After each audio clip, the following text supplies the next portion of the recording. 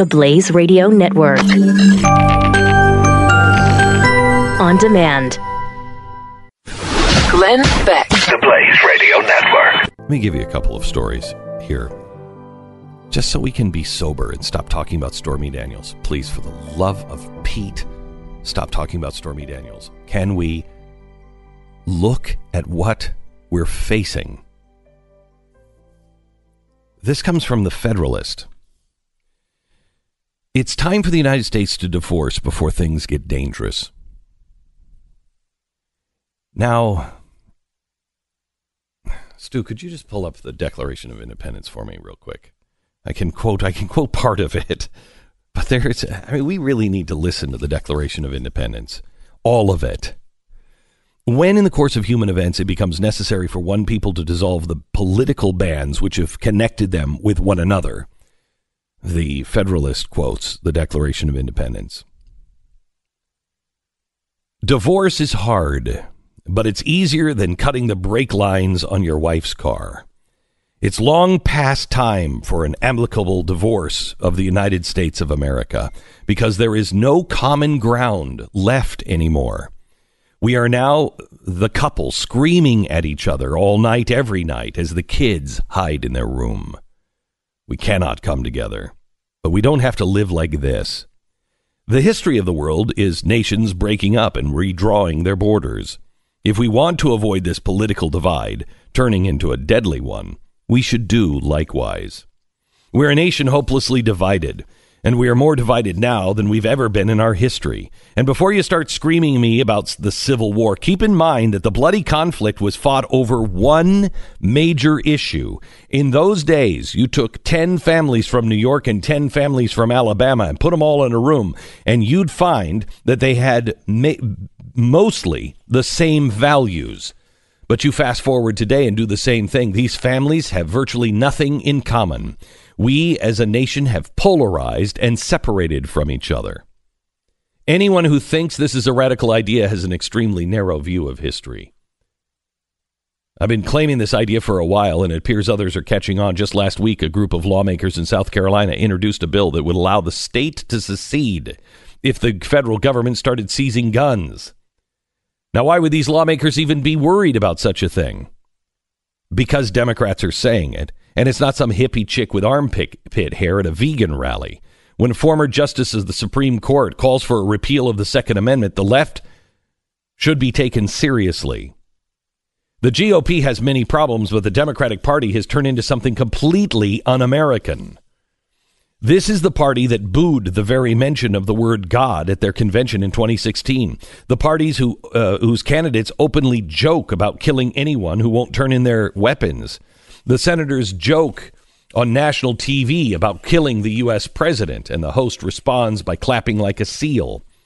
If you believe in God and limited government, here are the entities that now proclaim their hatred of you in full view of the public. The Democratic Party, the media, Hollywood, the public education system, and now even corporate America. The GOP may have the House and the Senate and the presidency, but we have completely lost the culture war. It doesn't have to be this way. It's difficult, but ultimately peaceful. A peaceful path that ends with everyone getting most of what they want. We divide the nation in two. And we can and will redraw the map and argue over it a million different ways for a million different reasons. But draw it we must.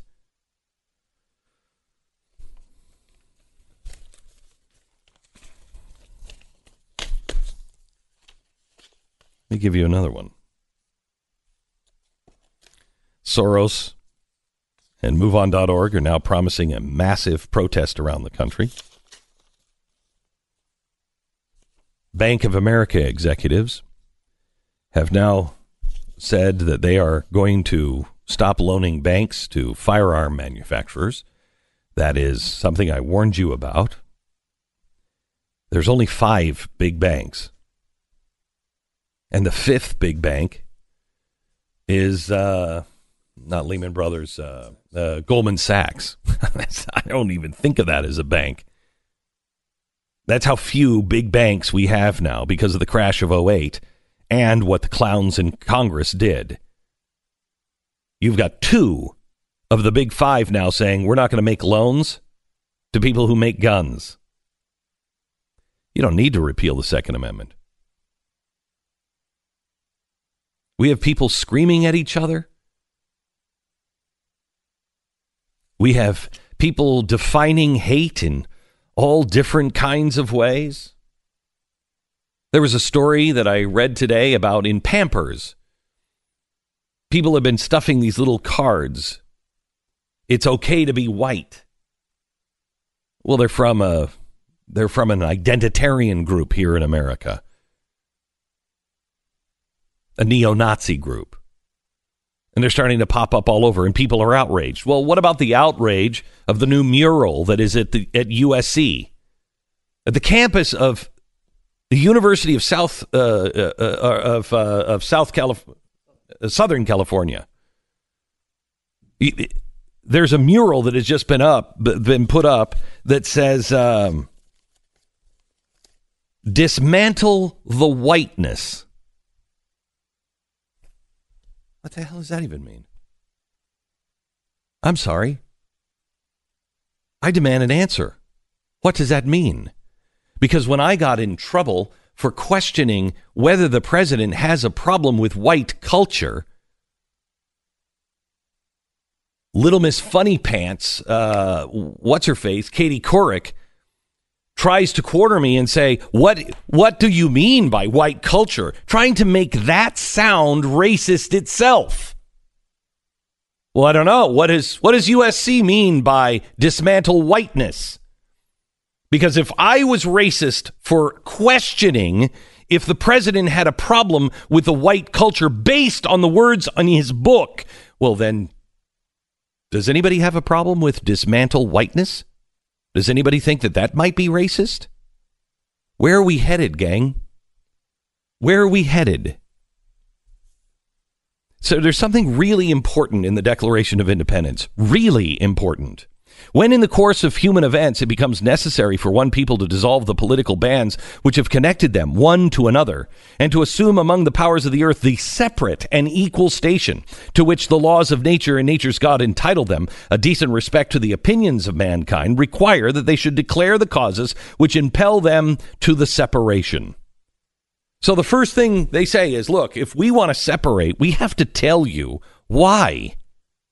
Why do we want to separate? And this is the part that we all know. We hold these truths to be self-evident. We all know. Glenn Beck. TheBlaze Radio Network.